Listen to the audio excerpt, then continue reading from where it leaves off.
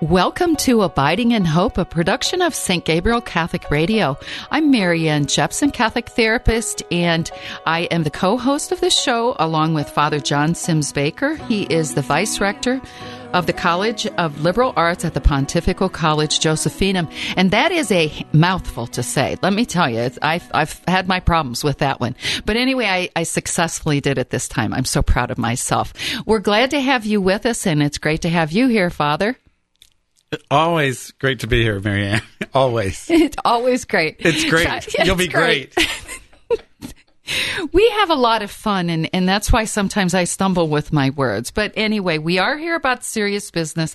It's about you. We are taking your questions on faith or challenges in life, whatever they may be. You can deliver them to us at abidinginhope.com. We really do welcome your questions, and we're so happy to have them because really it keeps us on the air, and it keeps Father and I smiling, and our producer here, Dave Orsborn, it keeps him smiling too. We have a good time here, so join the fun. Anyway, Father, we do have some questions to accomplish today. It's not just all fun and games and laughter. We've got to get to work, We got to get to work. All right, so Focus. you ready for the focus? Are you ready for the first question? Sitting on ready, rocking on go. Okay, here we go. So this question is about heaven. Wait. What? We didn't pray, Marianne. Oh, yes, you're right. Let's pray.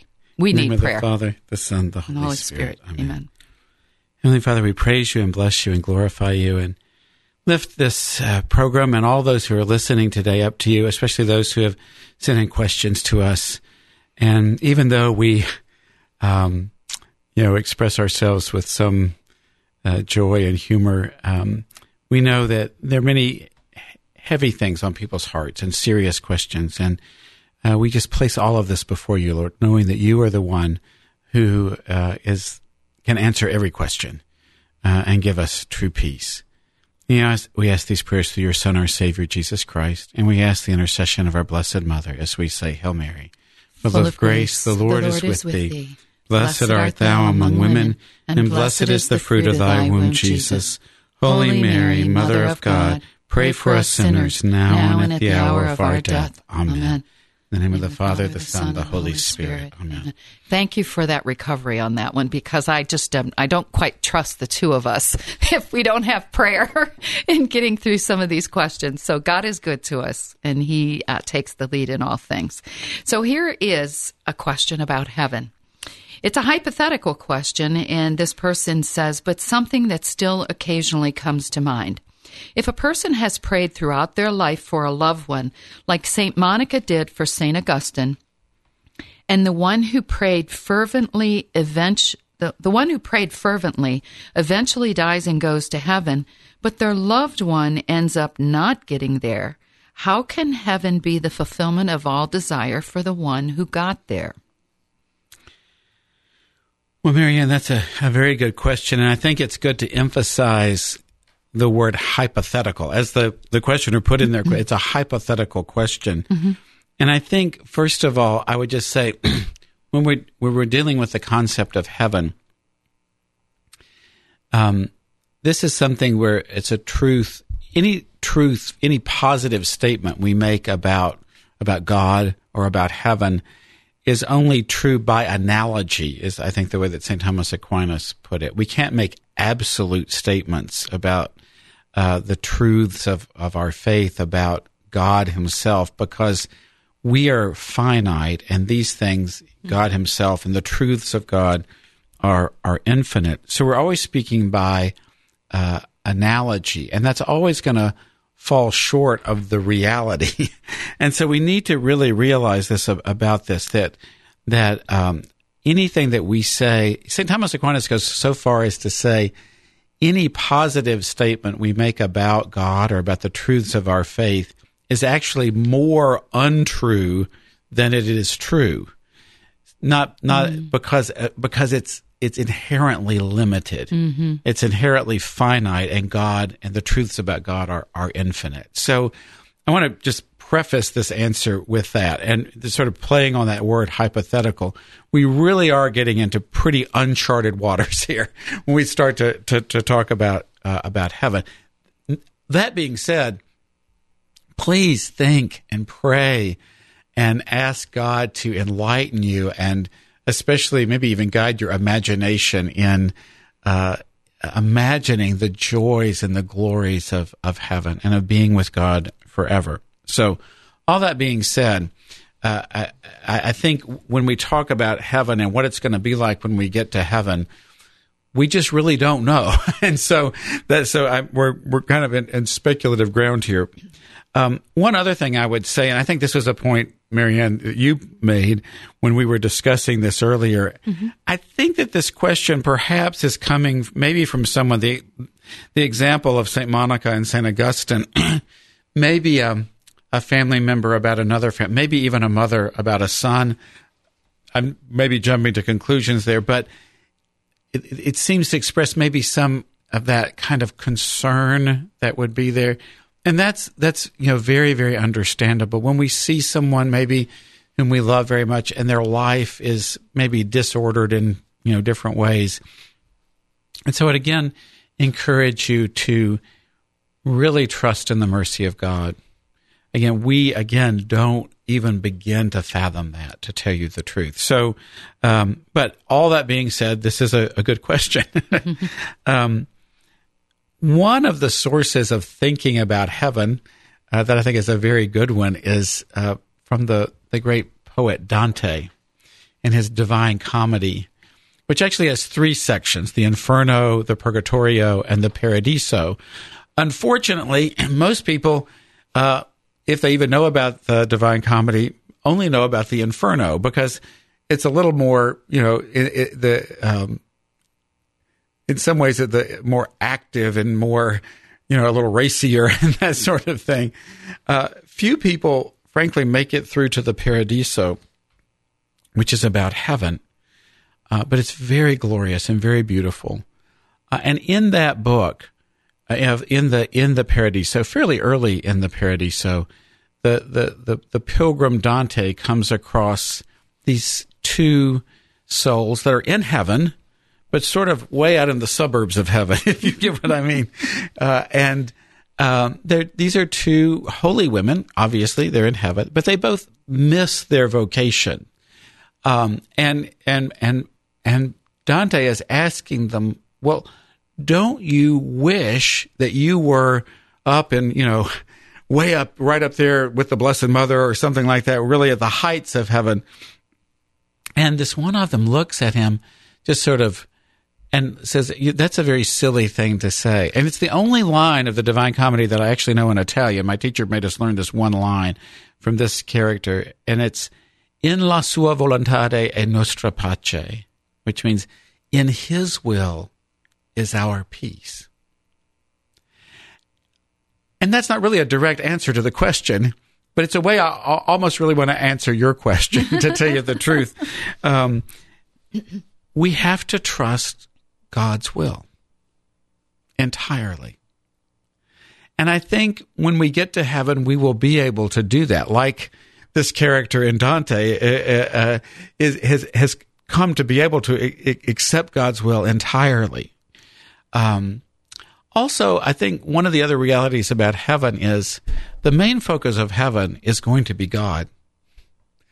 We're going to be aware of the other people who are there and glad they're there, but the main focus will be the delight of seeing God. So I know that's not a complete, maybe the kind of answer that you were looking for, but I think that reality of surrendering to God, of accepting his will, which is what, the Blessed Mother did at the Annunciation, be it done unto me according to thy word. What the Lord Jesus himself in the agony in the garden, at the culmination of that, says, not my will, but yours be done. That is the ultimate act of surrender and of giving glory to God. So we need to just trust his will. I think it's kind of interesting, as I'm listening to you, I'm thinking, obviously this is as she uses the example, like St. Monica prayed for St. Augustine. And so, as you had mentioned, that it's probably a mother praying for either a son or a child. That mother's love is so strong that it's, I don't know that for most mothers anyway, it's so strong of a bond and it's so strong of a love for a child that it's really unconditional. And, but I got to thinking that who do we love first, and who's really the lover of our soul? Who is the greater love than anything on this earth? It's our love for God, and surrendering everything that we have to Him, even if it has to be our children. We would choose Him first. That's a difficult concept to get your head around when you're just thinking about your children as a mother. There's so many other things that we can surrender to God. Sure, yeah, I'll give you my money. I'll give you this. Whatever. I can give you those things. I can surrender that to the church. I can do that. This is asking us sacrificially to surrender our children to His will, and His will for a fervent prayer, a mother who's been on her knees. I can't imagine how the end of that story isn't. He's not going to deny us somehow. Unless the child themselves has so just alienated themselves. Because God won't deny us. The perfect unconditional lover, of course, is God Himself. Yeah. Described actually at times in the Scriptures, in that aspect of Him, especially in the terms of a mother's love. Oh, yeah, yeah. But the fact is, and God still loves the souls of those who depart from Him. Mm-hmm. Unfortunately, they have chosen not to love Him. That's the thing. Mm-hmm. So, this is a hard question, but it is one that really causes us, I think, to set out into the deep and trust. And don't stop praying, because your prayers, do not stop praying. Have trust in the Lord that your prayers will be answered until the day that you say your farewells to everyone on this earth. Do not stop praying. And even beyond. What did Saint Therese of Lisieux say? I'm going to spend my heaven doing good on earth. That's right. Well, and there was someone, I wish I could remember the source of this exactly, but one time someone distressed about a suicide and thinking that, how could that person, hoping maybe how could this person be saved? And someone, and I wish I could remember who it was. I'm sure it was a great saint that said, in the distance, I think this person actually had jumped off a bridge or something, and said, in the distance from the top of the bridge to the water or whatever, the mercy of God is there. Mm-hmm. Mm-hmm. It doesn't take long. Yeah. And it doesn't take much, just the slightest turn of the soul to God, and He's there. Yeah, how beautiful. Right. Well, I think, Father, thank you. I think we've probably covered that pretty well. If you're just tuning in, you're listening to Abiding in Hope, a production of St. Gabriel Catholic Radio. I'm Mary Ann Jepson. My co-host is Father John Sims Baker, Vice Rector of the College of Liberal Arts at the Pontifical College Josephinum. And we do have another question here, Father. Great. This question is about scrupulosity. Please explain what scrupulosity is, particularly as it relates to the confession of sins. How does one know if they have it? How does a person who might have it come to trust the sacraments and the priest who ministers to the individual? And in this, I hear trust the sacrament, which is almost like what we were talking about in the previous question, trust the Lord. Mm-hmm. So pass that over to you, Father. Well, again, my suspicion, I don't want to be reading into here, is that perhaps this questioner themselves or maybe knows someone who is struggling with scrupulosity, and that is a great struggle. And so, and so, I think, how do you know? How does one know if you have it? Well, I think if you have the suspicion that you have it,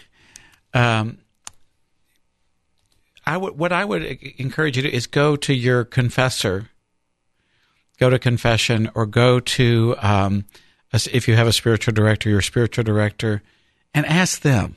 Mm-hmm. You can pretty much tell if you've heard someone's confession, especially maybe a few times, someone who might have this sort of tendency. And I think that might be the best way to really find out. And if you do, or if someone you know does, or someone's trying to deal with this, how do you come to trust the sacraments and the priest who ministers to the individual? That's the question. And actually, that gets really to the heart of it. It is a matter of trust. It's a matter of faith. Do I believe that God can do this for me? And sometimes we don't want to surrender that control. We don't really want to give up our sins. It's a strange thing. And yet it can happen, and it's a great, great burden. And so, but to surrender, and the way to do this is, I would go to the confession to the same priest as much as you can, so because they know you, they know what you're dealing with, and I would obey my confessor completely. If your confessor tells you, do not confess a sin, unless you know you're of absolute moral certainty, or whatever. I mean, the kind of direction, whatever, so that you're to try to help you with the scrupulosity, even if it goes very much against the grain of the way you're feeling. Obey your confessor. Obedience is such a pleasing offering to the Lord. It pleases Him more than anything else. And so what your confessor is doing in that situation is saying, I'm taking whatever real or perceived risk you seem to have in this, and I'm going to take it on myself. And I want to liberate you from that. So you can start to have greater strength, greater trust, and develop that. And I think that comes very, very largely through obedience. Mm-hmm. But I think having a confessor who knows you, who will recognize when you're starting to slip into those scrupulous tendencies, and maybe call you on it a little bit, and maybe guide you about how to break that, your obedience will be your key. Now, I have a question. When you said about how you said this, do I believe that God can do this, that God can forgive this sin?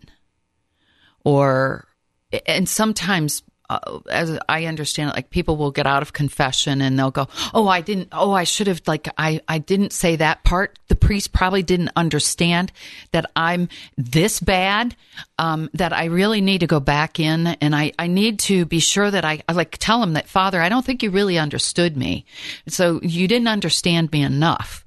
And so I have to be sure that you get it. Right, and that's a very good scenario, a typical scenario. Yes, and so my thought is, and I've heard this in the past, that if you don't trust that God can forgive your sins, or that the priest really understood and that sacrament has the efficacy to do such a thing, that is a sin of pride. That my sin is greater than God's forgiveness. God's mercy. Well, it's rooted in pride. Okay. Like all sin is rooted in pride. Yeah. I don't think for the scrupulous person, it itself is the sin of pride at that point. It's a more anxiety because kind of scrupulosity is a compulsive behavior. Yeah. Mm-hmm. And so their freedom is very, very limited in that. But yeah, it's coming from pride. It's saying, God, you're really not strong enough to take care of this, and I've got to explain this to you and to the priest to come around and see it my way. Mm-hmm. And what the priest probably will do is gently but probably firmly say, get back out of here. You are forgiven. Yes, you're forgiven, and you've got to accept that. Now, I think this is very different than some people I included, have had to go back many times because I fall into the same old trap. I can walk right out of confession. I can go get in my car and someone cuts me off, and it's like, how long? I was only out of the confessional for 3 minutes, and I said my prayers and my penance, and here I am, and back in the traffic again, or whatever it is. They kind of. It wasn't that kind of thing that caused me to keep going back. It was a neighbor at one point in time. But I kept going back because I was like, oh my goodness, I still have those thoughts. I mean, every time I would drive past this certain house, I would be triggered all over again with negative thoughts. I'm now giving my confession over the air. I can't believe I'm doing this. But the point of it is, I kept going back to confession because I realized I need to be free of this. Now, I don't believe in any way, shape, or form that was scrupulosity, because I knew that there's this weakness that I have that I would need to go back. And the interesting thing is, after going back a few times, and it was different priests, but each priest, no matter what they said, they helped me. They freed me. It was like I need to just keep going back because there's this weakness in me until I'm freed of this. And then it was like the grace was beautiful. And that's the way the sacrament of penance is supposed to. One of the ways it works is not only for the forgiveness of sins, but receiving that grace you need to overcome that sin in the future. And so it's a wonderful place to grow. In grace and grow in holiness. The problem with someone who is scrupulous, though, is that growth isn't happening. They just keep coming back and coming back and coming back. The process isn't. It's gotten stuck, and it's gotten stuck sometimes because, again, I don't think usually by a deliberate refusal to accept God's grace and mercy, but things that have blocked that need to be. And sometimes there are very few people I've ever had to be firm with, really, in confession. And you need to do a sort of a gentle firmness, if that's but to overcome scrupulosity, sometimes it takes some firmness on the part of the confessor, frankly, to just not allow this behavior to repeat, because it isn't, because eventually, I hope when you drive past that house now, you don't have. I'm not triggered. And you've gotten the grace. Thank you, Jesus. Grown. Is what I say when I drive. Thank you, Jesus. I'm a free girl. That's right. Well, I hope it stays now that I say that over the air. But when that. I don't want to be prideful about it. You're getting a little scrupulous now. I just don't want to be prideful about it. We got to stop confession over the air. This isn't good. Yes, okay. But in scrupulosity, the person is sort of stuck. Yes. And so that confession can kind of help you, like pushing a car out of the mud or out of the snow. That's a good analogy. Sometimes you have to get a few. It rocks back. Rock back and forth. You have to do that a few times, but eventually the idea is you pop out. Yeah, but along with this, Father, then I hear sometimes people say, "I can't go to confession. I can't say that same thing. The priest is going to get sick of me. Like I keep doing the same thing, and I just can't go back anymore and do that." And that's not a good place to be either, to say that that I'm embarrassed that I have to go back and confess the same sin again, like maybe the sin of pornography use or some other things like that maybe they have become habitual things and they're embarrassed to go back and to the priest for confession. Well, God, of course, is always delighted. Like the father in the parable of the prodigal son. He's looking for us before we come. Yeah. St. Therese had this beautiful little story. Not that St. Therese was probably one of the top 10 sinners in the world or something like that, but she would say that when she was aware of having committed a sin, she would say, "Oh, good, because I get to go and receive God's mercy." And the interesting thing is when she was aware, and it's so good to be aware of your sins. Sometimes they just happen and you're not aware, but an awareness of that is what we need to cultivate too. But finally seeing that, most of us grow more by our mistakes than from our perceived strengths. Yeah. And so, on the other hand, from side of Scripture, like be humble enough just to go and let God heal you and strengthen you. Mm-hmm. And then pick yourself up and say, this time I'm going to get it right. That's right. By the grace of God. That's right. And trust your confessor and your spiritual director, and that if they say you've confessed this enough and God has forgiven you, accept it. Forgive yourself too, right? Absolutely. Mm-hmm.